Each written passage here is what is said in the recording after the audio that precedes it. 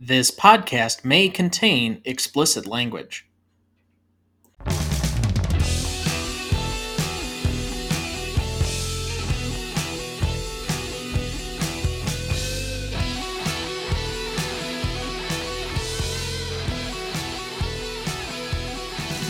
Welcome to the Greatest Movie of All Time podcast, the show that uses a unique grading style to redefine what the greatest movies are. I'm Tom Duncan.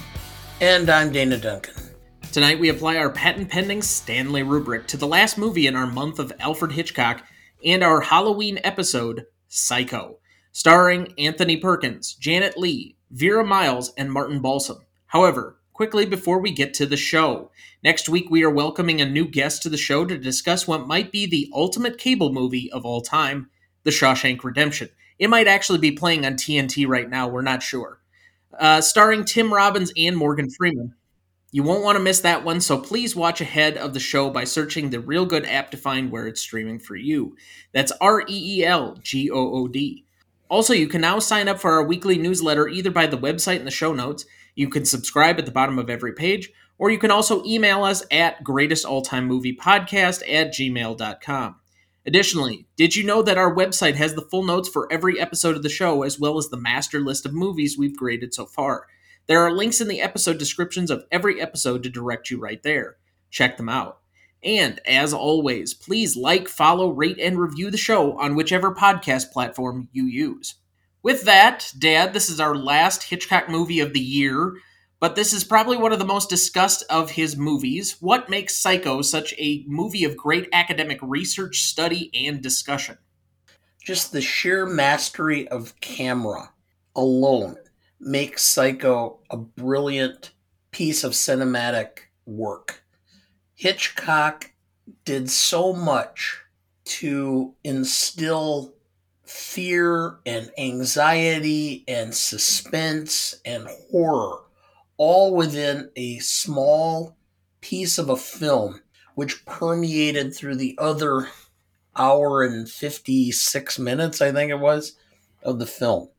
The shower scene alone could probably have an entire semester class taught about it. Just all the aspects of it, what went into it, how he set it up, the camera angles, the shots, the methods he used. Not only did it have a significant impact on the psyche of the country when it was released, it had a huge impact on how filmmakers viewed their craft. I guess I can't speak to that entirely, but there is so much layered academic work about this movie. For being what is considered kind of a B genre right now, occasionally we get a horror film that's elevated that occasionally will break through. Get Out was kind of that way a couple of years ago, but we very rarely have anything from the horror genre that seems to break through as what we would deem quality. This, on the other hand, has always been discussed in that category. And if you remember back to our discussion, I think this was the end of July when we revisited Jaws with our guest at the time, S.A. Bradley of the Hellbent for Horror podcast. He discussed one term that I'll bring to bear right now, dread. Throughout the course of watching this movie, even the week leading up to having to watch this movie, I dreaded it.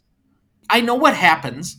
I know it's really not horrific as some would lead you to believe. There are tense moments, there's anxiety, but it creates a genuine sense of dread, regardless of knowing the details, regardless of knowing how it's going to happen, knowing exactly what's coming and when. It still has the same effect. And I think this is the mark of a master craftsman at the height of his ability. I like to commonly say, I don't know if there's anybody that had a better 4-movie run than Vertigo, North by Northwest, Psycho, and The Birds in back-to-back-to-back-to-back movies. I don't know if anybody could ever challenge that actor, director, editor, cinematographer. I mean, that is a historically good run of 4 movies consecutively.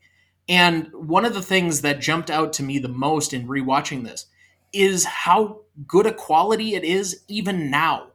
I thought from the cinematic quality, from the shot making to the sound effects, I thought the sound quality was wonderful. The editing is still magnificent. That this could have been shot yesterday and presented as a modern horror film and still be a classic. I agree totally. Every time I've watched it, and I've been a Hitchcock fan for most of my adult life, and I waited until much later to watch Psycho because I had been told how just absolutely intense it was. And I remember watching it, and I kind of knew what the circumstances were and how it was going to end. But even then, the twists, the turns, the surprises were just almost like shocking in and of themselves. And the movie just every time I watch it, the more I appreciate it. It's just a piece of absolute brilliance as far as cinema. I don't know how much better someone could be at preparing, designing, and creating a movie of this genre or this ability that had such an emotional impact upon the audience. Part of the thing was is that Hitchcock himself was having trouble getting it financed because Vertigo had been kind of a flop, and as far as money making, he ended up financing this a large part by himself by mortgaging his house. And so he came up with a whole concept of no one shall be seated and or beyond the opening credits and all kinds of things to make it even more so. You do this every week and you steal the thunder before we can actually discuss it. Oh well, sorry. You've got a few things, but I have a very long did you know section. I think this film, more than almost any other Hitchcock film, has garnered such appreciation and discussion that there's too many details to not have a longer did you know section than normal. Well, I can do the plot summary and then we can do the did you know. Well, I had a couple of more questions of setup here. Okay, well go ahead. So one was, did you do what I asked and get somebody else to watch it with you, namely Mom or Sarah? No. That's disappointing. Now, my other big question, and it's an important one. Well, actually, I have two more. The shower scene alone has been discussed and analyzed for decades and will likely dominate our discussion of this movie. Set the context of that scene in this movie in 1960 for us. Well, it almost got cut because no one had appeared in a half slippin' bra before Janet Leigh appeared in this film. Moreover, just the fact that the camera is getting down and showing cleavage of her in the shower was beyond what the censors allowed. This was really risque. And Janet Leigh at the time was considered one of the great sexy film actresses in Hollywood. She was really well known and really well regarded and was considered to be a great beauty. And so the whole shower scene was there's a certain aspect of voyeurism and of eroticism, at the same time murder and violence. And there's an eroticism and the sexuality that interplay. And Hitchcock so interwove those that it almost highlighted each of them because they played off of each other. So there are two big things that I'd like to hit here as far as context. Number one being, playing off of what you just mentioned, the history of horror films going for the next 30 years after this has a lot to do with denying sexual desire. And horror is commonly intertwined with sexuality as something dirty and something to be reviled at times. And I think a lot of it has to do with this movie, setting the stage for the innocence and the vulnerability that you have to have during sex, as opposed to at any other time. It requires a certain amount of intimacy that has been the playground for horror films going forward after that. And you even get a sense of that in something like Jaws, where the opening scene is the girl who's going to go skinny dipping with the guy, and she gets towed under and eaten, essentially. Every piece of modern horror has some element of a relationship as part of it, and a lot of them are rooted in this. But the other piece of this is, I think it was incredibly shocking to kill off your top billed person 30 minutes into the movie. I guess it's probably closer to 45. Yes. We're much more desensitized in a modern sense. Like if I showed this to somebody who's 20 right now, who grew up on Game of Thrones, it wouldn't be that big a deal, because we've gotten so many TV shows, movies, whatever else, where the death is not as shocking.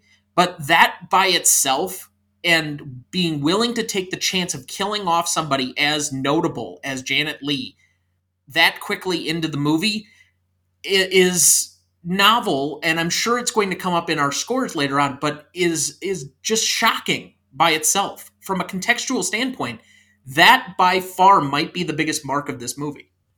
I agree. I mean, it just took a 180-degree turn, and no one saw it coming. I mean, you're following her situation. You're following her, her actions throughout the film, and you come to a point, and then all of a sudden, boom! In a matter of, what is it? I think it's like 3 minutes. 3 minutes. 3 minutes. The entire film changes, and it's now a completely different film. So, what is your relationship to this movie then? I think you've kind of already described it, but we go through this question every week, and I think it's an important one to revisit. Yeah, it's clear what this was, which is a film that was one that I always wanted to see, but was apprehensive to see because it just seemed overwhelming, because I'm not a big fan, or have not been a big fan of horror, or whatever, because I just have a problem in dealing with things that I find overly intense, that I have a direct fear of, etc. So I never watched a lot of, Frankenstein and Dracula and all of those films when I was a kid. I kind of was apprehensive to watch it. Then I watched it and realized what a good film it was. And now I've watched it probably 5 or 6 times since, and realize each time I watch it how much better the film is. The horror genre to me is much in the same way you've described what President Nixon was.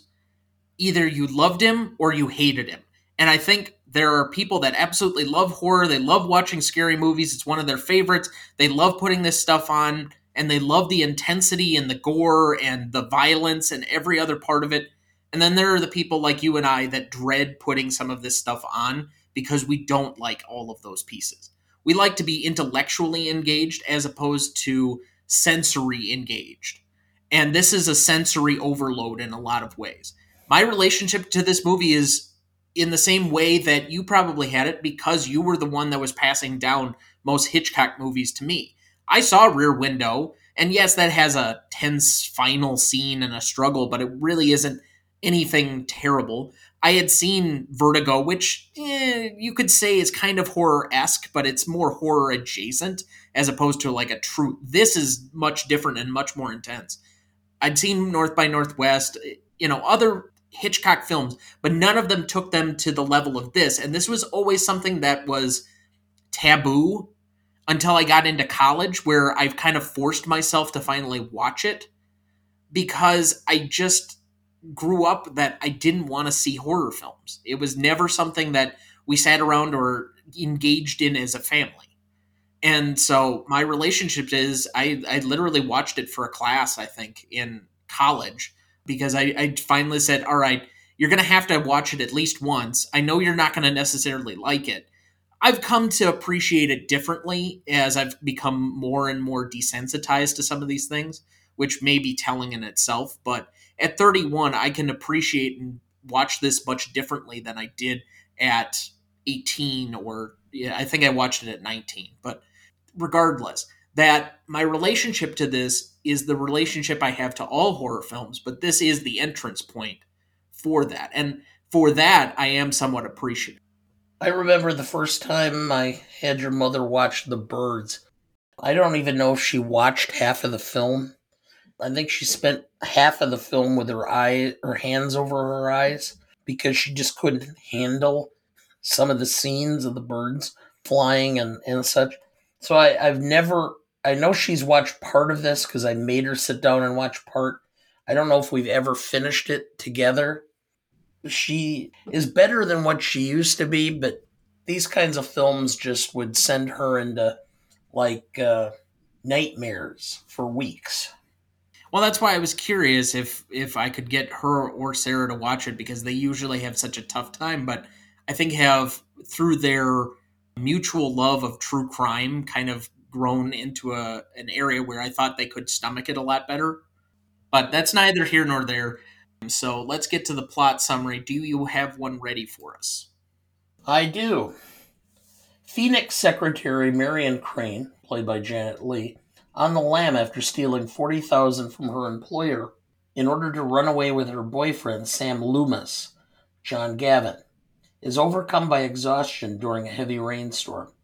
Traveling on the back roads to avoid the police, she stops for the night at the ramshackle Bates Motel and meets the polite but highly strung proprietor Norman Bates, Anthony Perkins, a young man with a hobby in taxidermy who seemingly has a difficult relationship with his mother. However, there is more going on at the Bates Motel than at first glance. Thank you. Cast for this movie: Anthony Perkins as Norman Bates, Vera Miles as Lila Crane, Janet Leigh as Marion Crane, John Gavin as Sam Loomis, Martin Balsam as Private Investigator Arbogast, John McIntyre as Deputy Sheriff Al Chambers, Simon Oakland as Dr. Richmond, Frank Albertson as Tom Cassidy, Pat Hitchcock as Caroline, Vaughn Taylor as George Lowry, Lorene Tuttle as Mrs. Chambers. Recognition for this movie: Psycho was nominated for 4 Academy Awards, including Best Supporting Actress for Janet Leigh and Best Director for Hitchcock. Psycho is now considered one of Hitchcock's best films and is arguably his most famous work. It has been praised as a major work of cinematic art by international film critics and scholars due to its slick direction, tense atmosphere, impressive camera work, a memorable score, and iconic performances. Psycho has appeared on a number of lists by websites, television channels, and magazines. The shower scene was featured as number 4 on the list of Bravo Network's 100 Scariest Movie Moments, whilst the finale was ranked number 4 on Premiere's similar list. In the British Film Institute's 2012 Sight and Sound polls of the greatest films ever made, Psycho was 35th among critics and 48th among directors. In the early 2002 version of the list, the film ranked 35th among critics and 19th among directors. In 1998, Time Out conducted a readers' poll, and Psycho was voted the 29th greatest film of all time. The Village Voice ranked Psycho at number 19 in its 250 Best Films of the Century list in 1999, based on a poll of critics. Entertainment Weekly voted it the 11th greatest film of all time in 1999. In January 2002, the film was voted at number 72 on the list of Top 100 Essential Films of All Time by the National Society of Film Critics. The film was included in Time's All-Time 100 Best Movies list in 2005. Also in 2005, Total Film magazine ranked Psycho as the 6th greatest horror film of all time. In 2010, The Guardian newspaper ranked it as the best horror film of all time. Director Martin Scorsese included Psycho in his list of 11 scariest horror films of all time. In 2017, Empire magazine's readers' poll ranked Psycho at number 53 on its list of the 100 greatest movies. In an earlier poll held by the same magazine in 2008, it was voted 45th on the list of the 500 greatest movies of all time. In 2021, the film was ranked at number 5 by Time Out on their list of 100 best horror movies. It was number 18 on AFI's 100 Years 100 Movies list from 1998. It was number 1 on AFI's 100 Years 100 Thrills. Norman Bates was the number 2 villain on AFI's 100 Years 100 Heroes and Villains. Quote, A Boy's Best Friend is His Mother was ranked 56th on AFI's 100 Years 100 movie quotes. It was number 4 on AFI's 100 Years of Film Scores, and it was number 14 on AFI's 100 Years 100 Movies list from 2007. In 1992, the Library of Congress selected it for preservation in the National Film Registry. Did you know? Sir Alfred Hitchcock wanted to make this movie so much that he deferred his standard $250,000 salary in lieu of 60% of the movie's gross. Paramount Pictures, believing that this movie would do so poorly at the box office, agreed. His personal earnings from this movie exceeded $15 million. Adjusted for inflation, that amount would be just over $120 million in 2016. This movie only cost $800,000 to make and earned more than $40 million. Sir Alfred Hitchcock used the crew from his television series, Alfred Hitchcock Presents, to save time and money. In 1962, he exchanged the rights to the movie and his television series for a huge block of MCA's stock, becoming its third largest shareholder. Did you know? One of the reasons Sir Alfred Hitchcock shot the movie in black and white was he thought it would be too gory in color, but the main reason was that he also wanted to make the movie as inexpensively as possible, under $1 million. He also wondered if so many bad, inexpensively made black and white B movies did so well at the box office, what would happen if a really good, inexpensively made black and white movie was made? Did you know? Screenwriter Joseph Stefano and director Sir Alfred Hitchcock deliberately layered in certain risque elements as a ruse to divert the censors from more crucial concerns, like the action that takes place in the bedroom in the beginning and the shower murder. The censors reviewed the script and censored the unimportant extra material, and Hitchcock managed to sneak in his important material. Did you know? Sir Alfred Hitchcock was initially disappointed with the movie. He even disliked the shower scene and believed the movie would end up on a low-budget drive-in double bill. According to Bernard Herrmann, Hitchcock thought of editing it down for broadcast on his television show. Hitchcock did not conceive of music for the shower scene, but Herrmann did it anyway. After seeing the movie with its score, including the shower sequence, he realized that the movie would work. Did you know? Director Sir Alfred Hitchcock was so pleased with the score written by Bernard Herrmann that he doubled the composer's salary to $34,501. Hitchcock later said 33% of the effect of Psycho was due to the music. Did you know? When the cast and crew began work on the first day, they had to raise their right hands and promise not to divulge one word of the story. Sir Alfred Hitchcock also withheld the ending part of the script from his cast until he needed to shoot it. Did you know? Director Sir Alfred Hitchcock bought the rights to the novel anonymously from Robert Bloch for only $9,000. He then bought up as many copies of the novel as he could to keep the ending a secret. Did you know? To ensure the people were in the theaters at the start of the movie, rather than walking in partway through, the studio provided a record to play in the foyer of the theaters. The album featured background music, occasionally interrupted by a voice saying 10 minutes to Psycho time, 5 minutes to Psycho time, and so on. Did you know? The amount of cash Marion stole, $40,000 in 1960, would be equivalent to approximately $352,000 in 2020. The $700 difference she paid when trading in her car and getting another one would be the equivalent to $6,100. Did you know? When Norman first realizes there has been a murder, he shouts, "Mother! Oh God! God! Blood! Blood!" Sir Alfred Hitchcock had the bass frequencies removed from Anthony Perkins' voice to make him sound much more like a frightened teenager. Did you know? After this movie's release, Sir Alfred Hitchcock received an angry letter from the father of a girl who refused to have a bath after seeing Diabolique from 1955, and now refused to shower after seeing this movie. Hitchcock sent a note back simply saying, "Send her to the dry cleaners."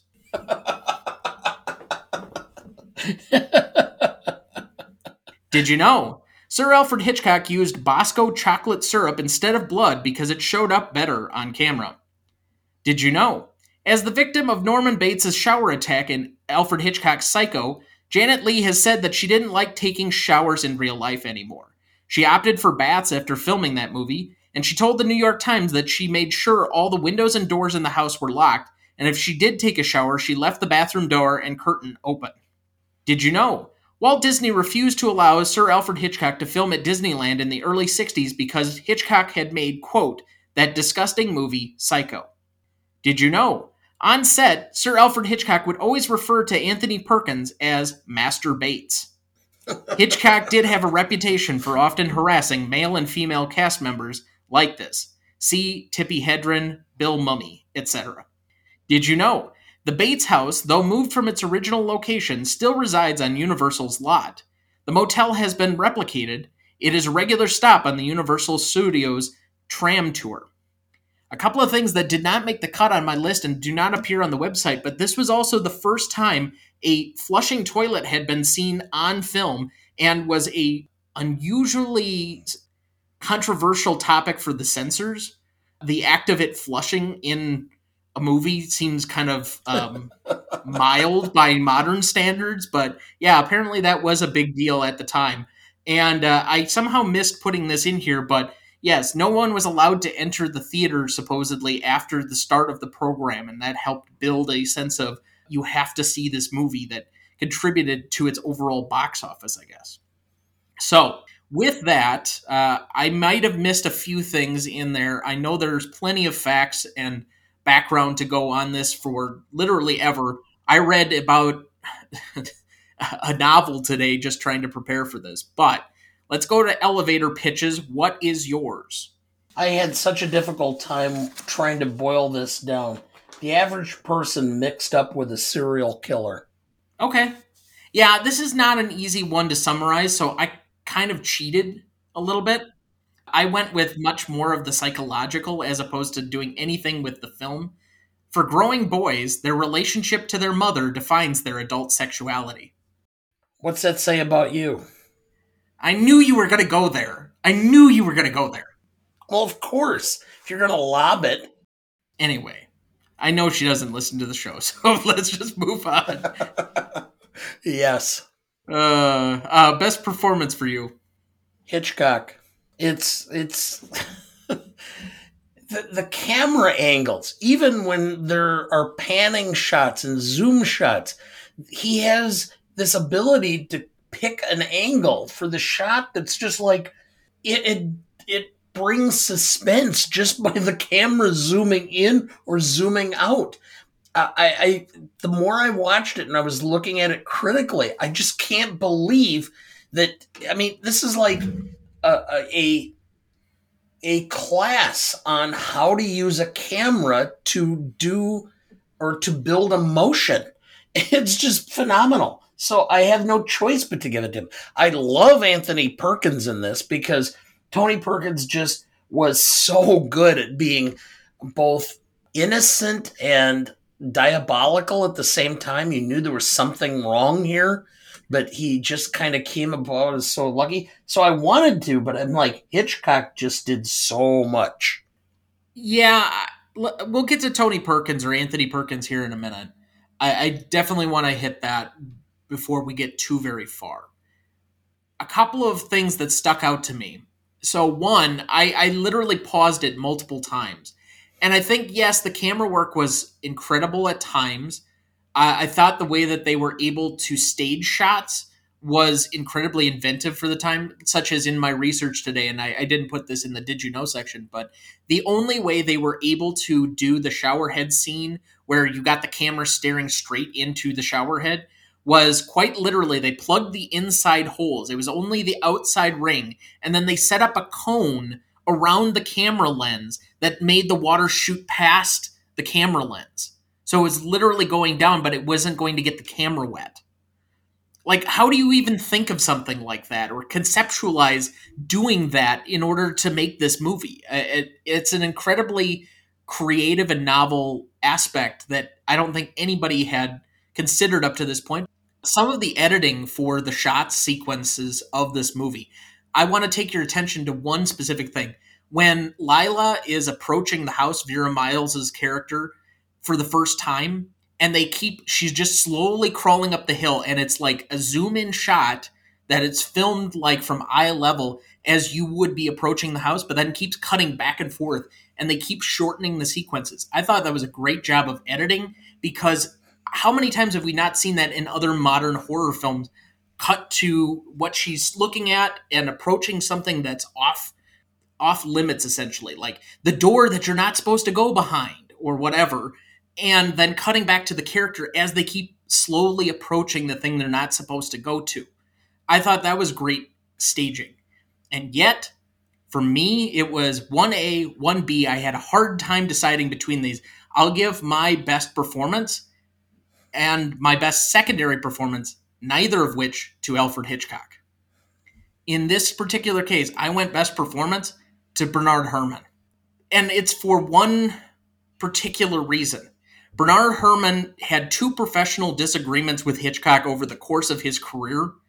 One was to score the shower sequence and all of the stuff inside the Bates Motel that I think makes this movie. And I think even Hitchcock reluctantly gave credit to him for essentially making the ambience of this movie. What would the shower sequence be without that just absolutely screeching string section as the knife is plunging into Janet Leigh?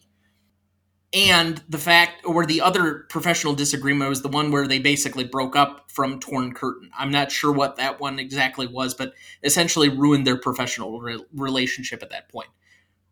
Anyway, the point being that he did not listen to Hitchcock, knew better, made the film better, and for my money, actually made the film. The score from everything from the opening credits up through the ending is defined by the musical intensity at every juncture.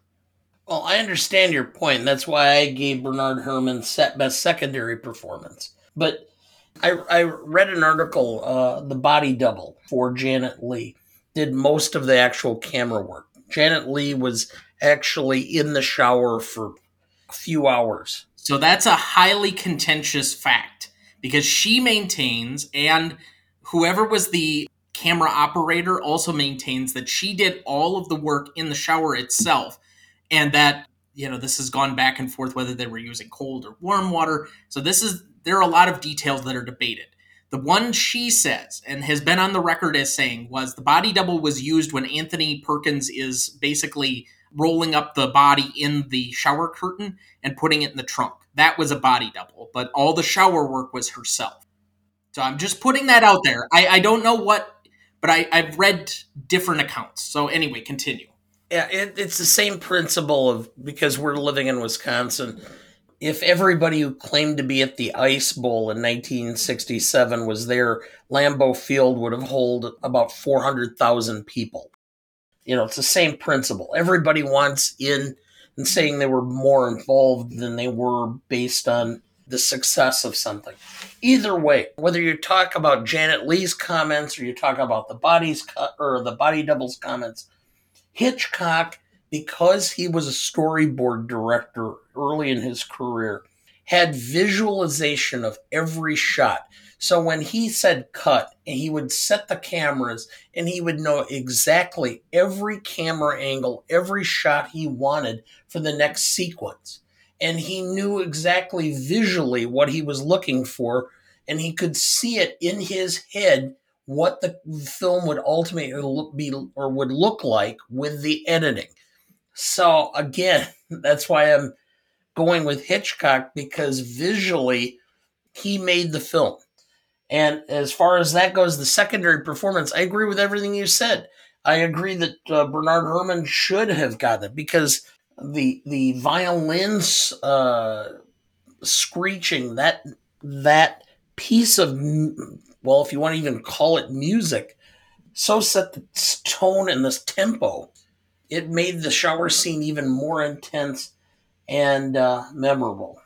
Well, it goes at such highs and lows, but I will mention one thing that I feel a little bit obligated. Again, another one of these, it's a discrepancy between things, but supposedly there are books that maintain that Hitchcock himself did not shoot the shower sequence, that it was actually the visual arts director, whose name I think was Bass, but from the people that were there and maintained that they were part of it, they said he was there for every shot. So I'm just mentioning it again because it's debated. But given the amount of, like I said, academic work and discussion on this particular scene from this particular movie, and it may be one of the most iconic scenes in cinema history, I do want to at least put the countervailing narratives. For me, though, best secondary, and this is where I went. 1B is Anthony Perkins. And I'll just simply draw it to that final moment that you get on screen of him. Say what you want about the weird Dr. Richmond explanation at the end of the movie that people really disagree with. Personally, the first couple of times I watched it, I'm like, all right, I kind of like that they explained it a little bit. Maybe this goes on a little bit too long and they're really playing around with things and they could have gotten to the point more. But that last moment where he's sitting by himself, just staring, spiking the camera, and we listen to the mother's voice, and he has that just devilish smile, and you see it in the eyes. The sadistic almost, he's not completely there. I didn't think he had anybody to necessarily compare himself to or that he could draw upon from other movies.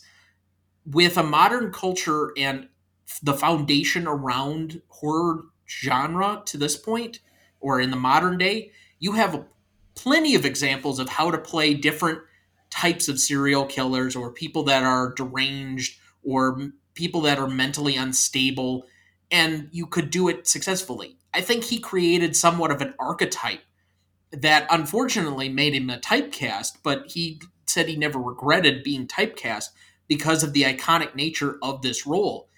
He is evil incarnate in that moment. And there's a reason that that picture is shown over and over and over and over in a way that you can't describe. It's just the visual. Well, and to some extent, that's Hitchcock's whole point, because what is it? Like at the very end of that sequence, he superimposes a skull over Perkins's face, showing that he is death. Yeah, it is masterful in a lot of different areas. I think I could have gone in a lot of different ways with how well this was done. So I'm glad we hit the ones we did. There are plenty of other people you could recognize that I thought had great performances in this as well. Martin Balsam batting really, really well in this movie for a bit part that he did. You want to talk about the screenwriting was exceptional for what changes they made in adapting the book, because the book's incredibly different from this in how they set up and stage certain portions of what's going on. I thought Vera Miles was wonderful in this movie. So you Yes. could go in a number of different directions. I ultimately also said most charismatic for Anthony Perkins because you're drawn to him every time he's on camera, because he is somebody that you feel sympathy toward when he's presented as Norman Bates. He is the abused boy through the course of the film. Obviously, if you've seen this film a few times, you know the ending, and so it doesn't take on the same reticence, but he has this innocence and this eagerness and almost playfulness that's childlike, and yet you can see some of the darkness. I know we compared it to Joseph Cotton last week and how to kind of flip the switch between being charismatic and then being that just incredibly dark person. And I think that Perkins did a very great job. You can just see small flickers of it here and there that kind of should give you an inkling, but it's still surprising at the ending because you think that there is two separate characters. Well, I agree with you as part of that. And I had a tie. I had most charismatic for Perkins and for Janet Leigh, primarily because I just wanted to mention Janet Leigh's performance. But Perkins, and one of the scenes that I'm going to talk about when we get to that point is the scene between Norman and well, it was Tony Perkins and John Gavin towards the end of the film, where Gavin's basically trying to steer him into an admission that he did something in order to get access to the money. And you can see Norman feeling very uncomfortable, and you can see his reaction that this is psychologically taxing on him, that he's realizing that he's close to being caught, and that there's a tension building within him that is just so palpable if you watch it for that. purpose, not just for the action of what's being said or what's being done, but watch his reaction to the lines being given. I thought it was masterful work on his part. And Janet Leigh, I, I don't know what more to say other than even though she was a thief and whatever, she was able to get you to be empathetic and sympathetic to her.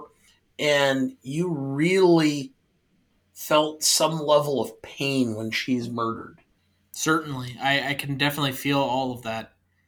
I will say, and this is another surprising piece that I forgot to mention. So I was trying to look at best quotes, and I know we're going to get to that later, but one of the ones that kept coming up was, "I'm Norma Bates." And I said, I don't remember that ever being in the film. It took me a while in the research, apparently, and you can't unhear it once you actually like hear it. But in the reveal moment where we see the mother finally revealed, there is supposedly integrated into the score a voiceover of someone saying, "I'm Norma Bates." It's very subtle. Huh. So I'll have to pick that out the next time because I still don't remember that being in that sequence. Yeah. But anyway, so then let's move on to best scene then. And I mean, this has got a lot of different scenes that I was going to highlight. Opening in the hotel, car dealership, dinner with Norman, shower scene, Sam, Lila, and Arbogast meet up. Arbogast meets Norman. Arbogast climbs the stairs. Seeing the sheriff, Lila goes up to the house, meeting Mother, and then the final moments. Did I miss any? The cop, where she starts to really feel guilt and regret. And then it exemplifies and almost builds into the same piece, which is the used car lot. Yeah, I thought that by doing the car dealership, I could kind of wrap that into one thing because technically they're separate, but I don't know. It's a tough scene to put a label on. Yeah, and then the other part is the scene with Gavin and Perkins, where he's basically accusing him of taking the money to try to get out of the hotel. I don't know if you consider that part of the scene with Lila or not, but I do, because it's the back and forth. Because ultimately, you know that if he gets wind that she's going up to the house in order to catch him, or excuse me, that he could go back to catch her, that's the intensity of that whole sequence, and what is going to happen when she finds the mother finally. yes. So I think that's all built into one tension of that whole reveal sequence. The one that I would say that I'll highlight though from that list, and I don't think we're going to talk about it either way otherwise, when Arbogast meets Norman and he starts asking him all of those questions, I just felt like you were grilling Sarah.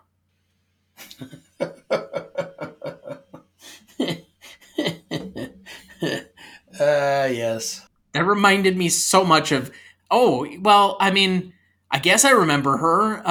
Can I see your logbook?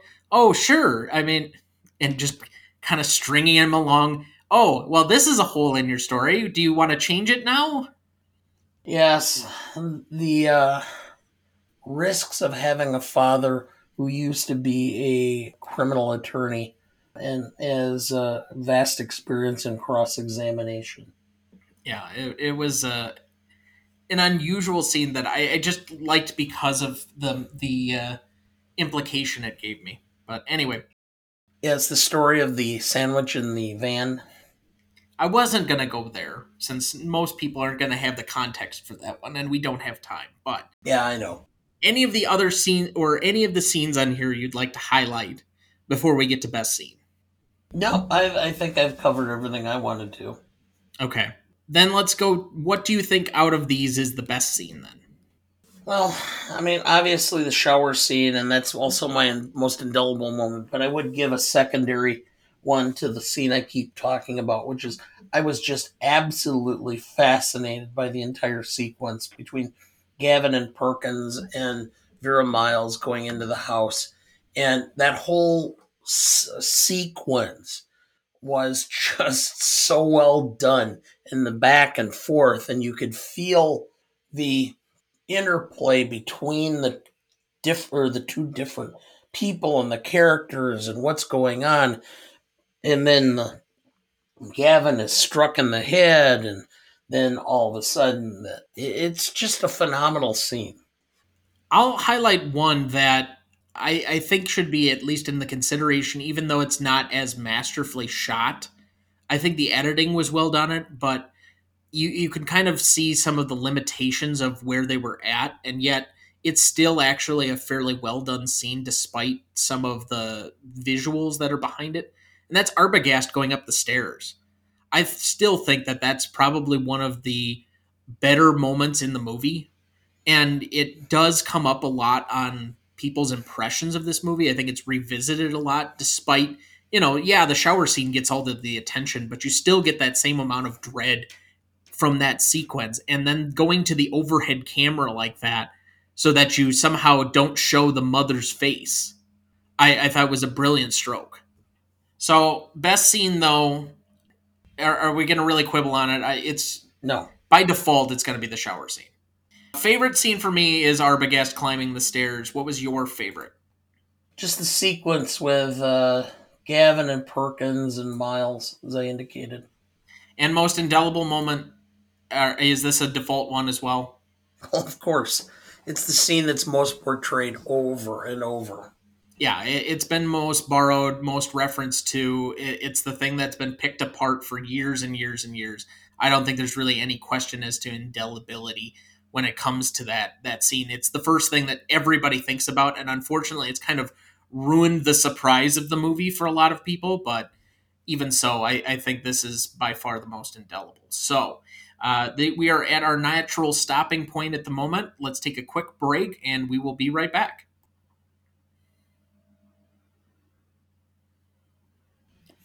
Welcome back.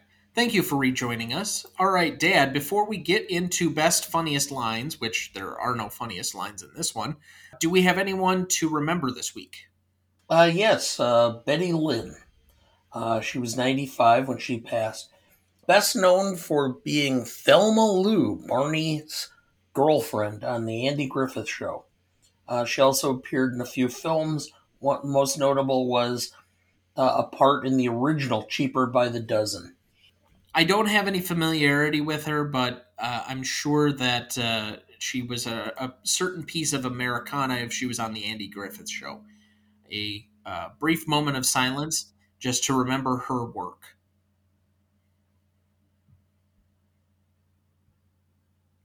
Thank you. All right, let's get to best lines then. I only have a few of them down. This isn't a terribly quotable movie, but there are a few here and there. What do you have down as your first one? Mother, oh God, mother, blood, blood. Yeah, it's my first one as well. My second one, Norman. It's not like my mother is a maniac or a raving thing. She just goes a little mad sometimes.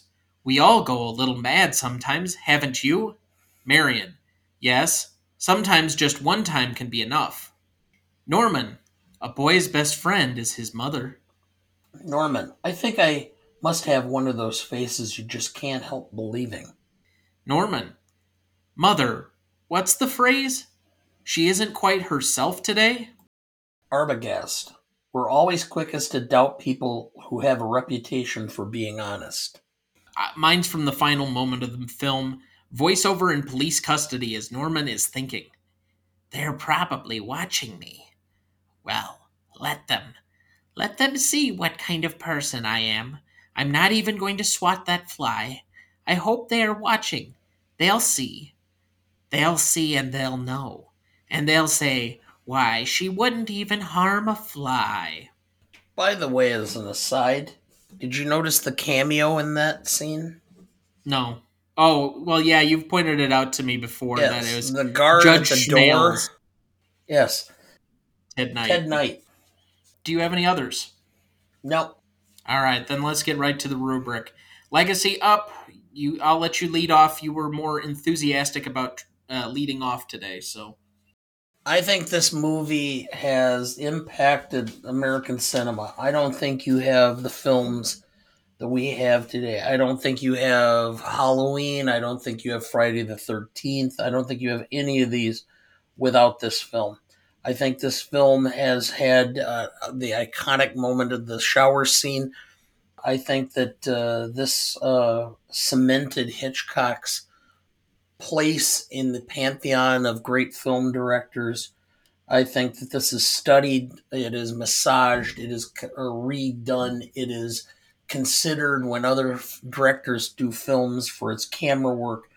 This is one where I have to give it as a legacy a straight 10. I think for the public, it's, you mentioned shower scene, everyone will know immediately what you're talking about, and among the industry, it is a benchmark for filmmaking.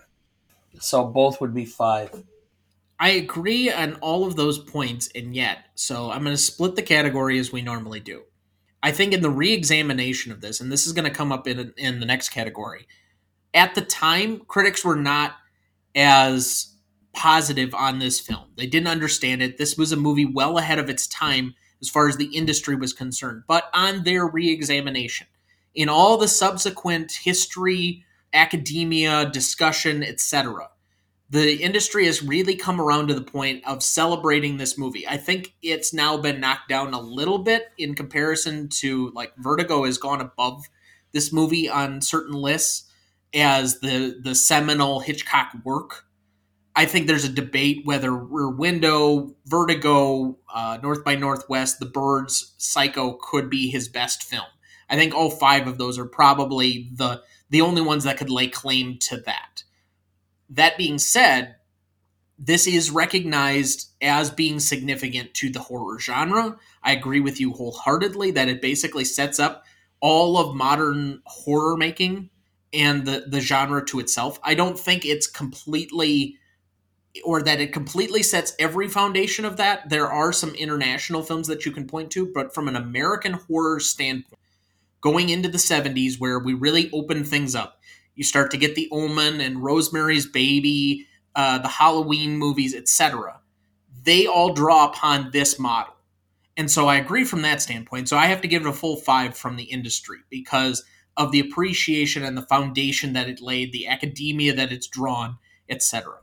However, I think from an audience standpoint, I also agree with you that it's iconic from the shower scene. If we were just simply talking about the shower scene, I'd give it a full 5 for the audience.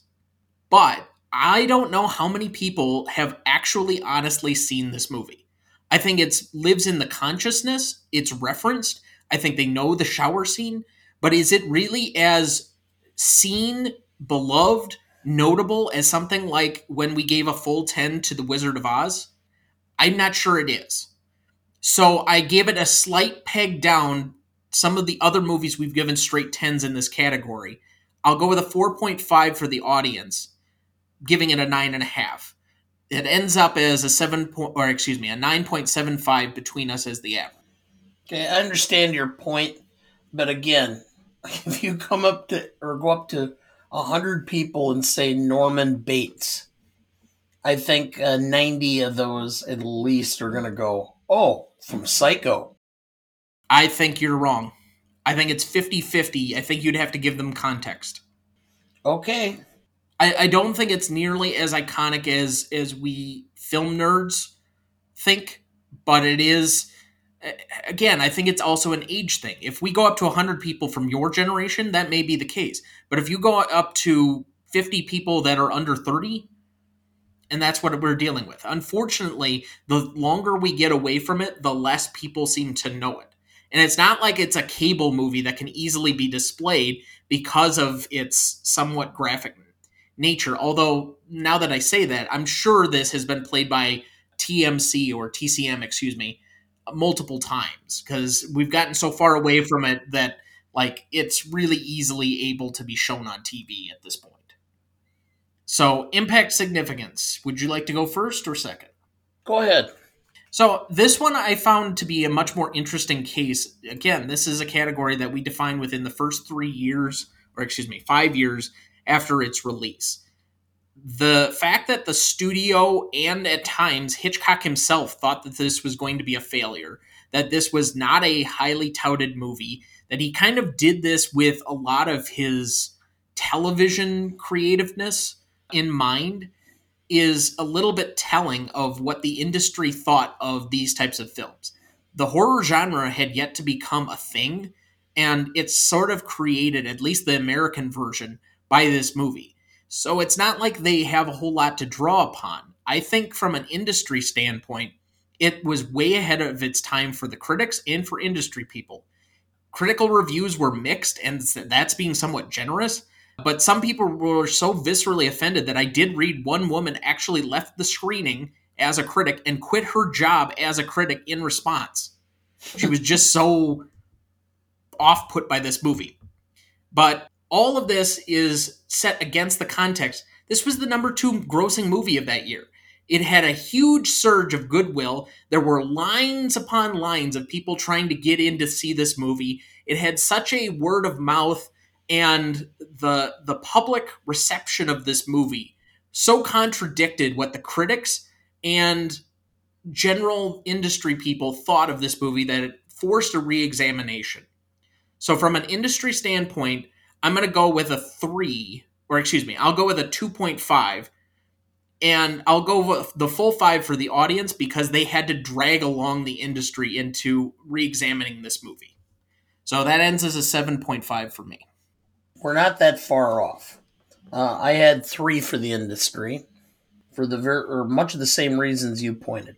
And having lived through the era, a film that was a very similar circumstance because critics thought it was just stupid, didn't understand, was Airplane. When Airplane came out, the critics all deadpanned it. This is the stupidest thing I've ever seen. It's not funny. There's nothing about it that's entertaining. And then the audiences just piled in, and it made a shitload of money. And then the critics all said, well, I really did like it, and it was really creative, and it's like recreating history. And I think that's to some extent what's happened here. I don't think the critics really appreciated it. I think they got caught up in the visceral aspect of the violence and the circumstances instead of looking at it as the cinematic marvel that it is, so they missed it. So I went with 5 for the public and 3 for the industry. So you went with your 8. Okay. So then it's a 7.75 average between us. And again, I'll just make the general comment that realistically, between the two of us, one of the reasons we keep doing the show, and I know we've mentioned it a bunch of times, but we'll beat a dead horse on this point. A lot of times the industry and critics miss the boat on horror, on comedy, on romantic films. They're interested in serious dramas most of the time. And so it ends up making them myopic. And part of the reason of doing this is to give better understanding or better appreciation to movies that maybe not or are maybe not considered among the greatest by the industry, but should be considered among the general audience. True. And as somebody who's often accused of taking himself too seriously, that's what movie critics do. So I think you're going to go a little bit higher than me on novelty. So I'm going to give mine first and let you maybe try and bring me up because I think I can be persuaded up, but not very far. I would argue that it is the birthplace of American modern horror film, and I already made that point. I only knock it down slightly as this was done partly in response to apparently Hitchcock's complex that he was being negatively compared to a French director named Clouzot for his work in Diabolique that we mentioned before from 1955. It was a French movie. And that it didn't exactly create the psycho horror killer. I mean, we'd had it in other instances, but they were almost all international film. One of the ones that has been highlighted as early serial killer movie was M from Fritz Lang, and I think that's 1931, a German director that's a little bit more famous in film circles, but not necessarily for American audiences. So I give it a slight knockdown, but from the camera work to the editing to the music and the amount of things that created the foundation for an entire industry of movies that still has effects in modern movie making, I give this a 9.5. Well, okay. I have 9.5.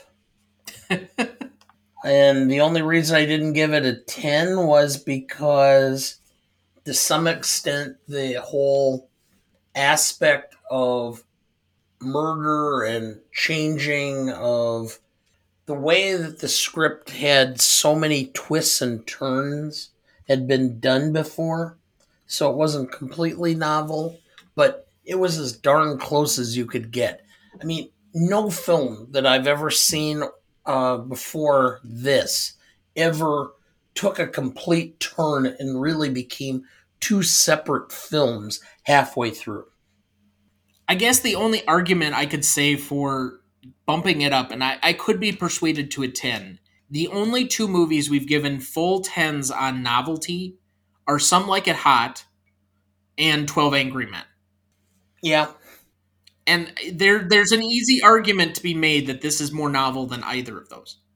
And based on that, I will give it a full 10. I think I have to. I don't often do it, but I think sometimes we owe it to ourselves from a creativity standpoint. So let's just revisit some of these. 9.83 for Alien, 9.75 for The Artist, thanks Sarah. 9.58 for Jaws. Those are the top 5 for novelty. And then we have a bunch of 9.5s. But I think from where this was at, for the context that it was in time, the amount of chances that it takes that maybe we don't appreciate now, I think I have to give it a 10.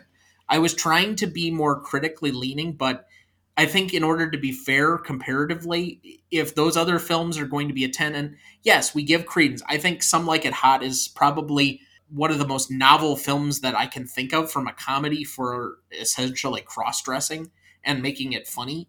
But this has got to be in that category as well. I don't think 12 Angry Men is nearly as novel as this, and probably would knock that score down. So in order to be fair, I think we should go to a full 10.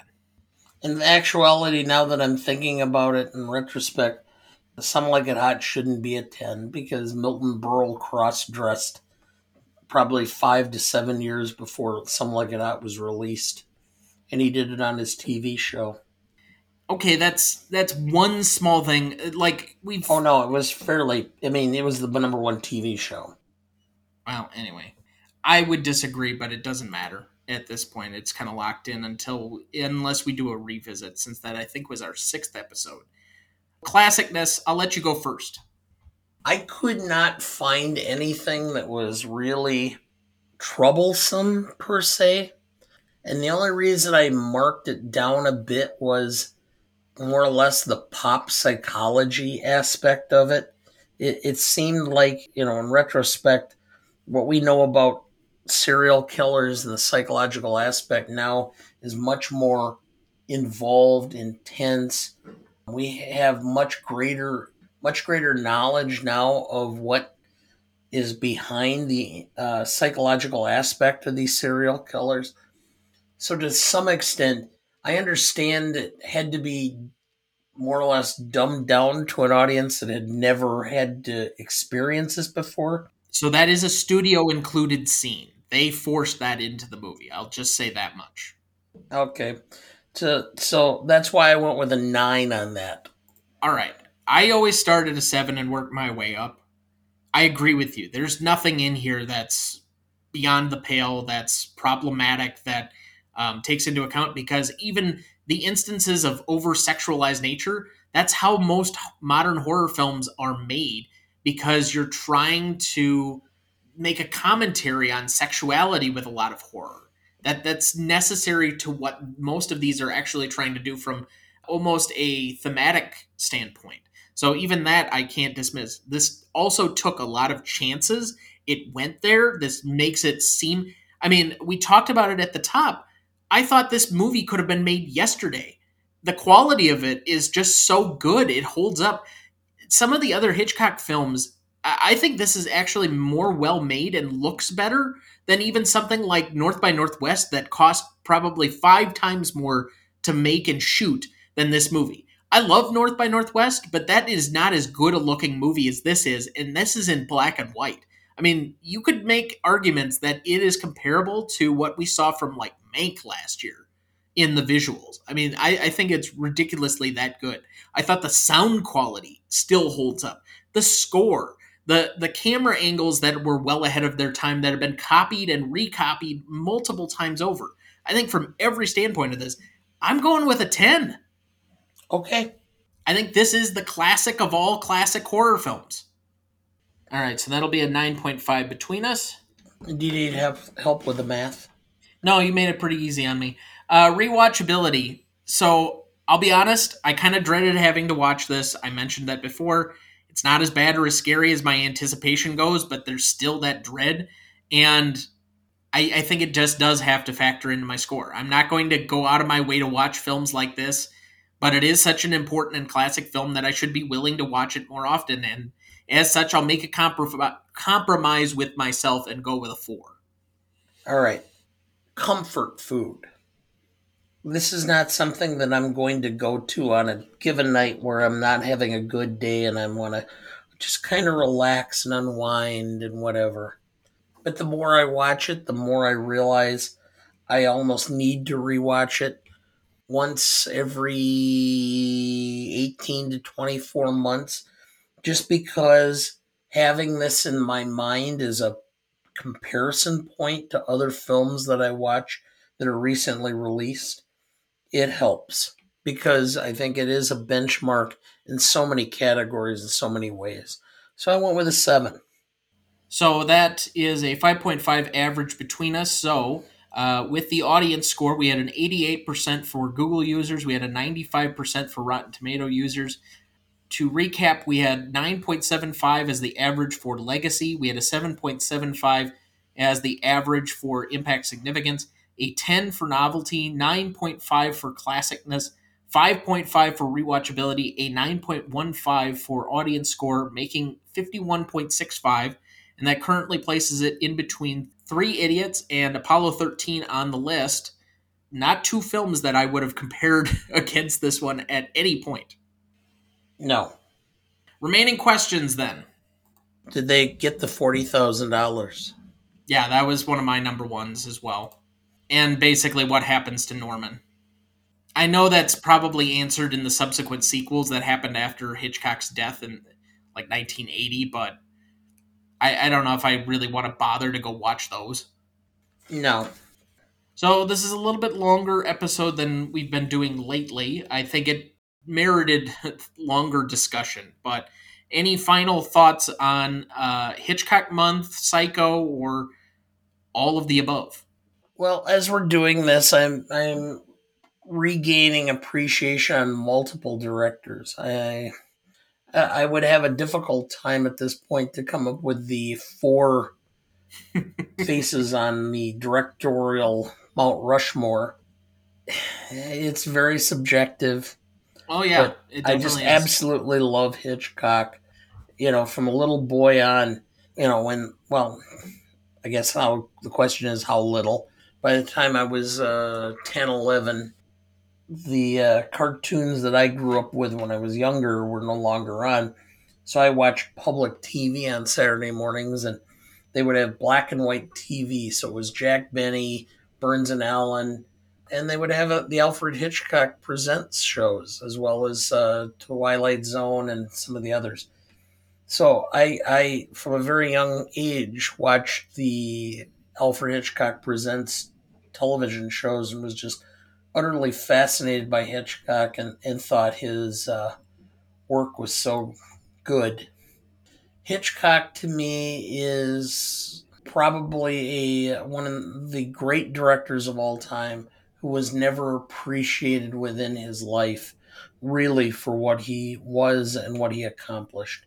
And I think so much or so many times true art,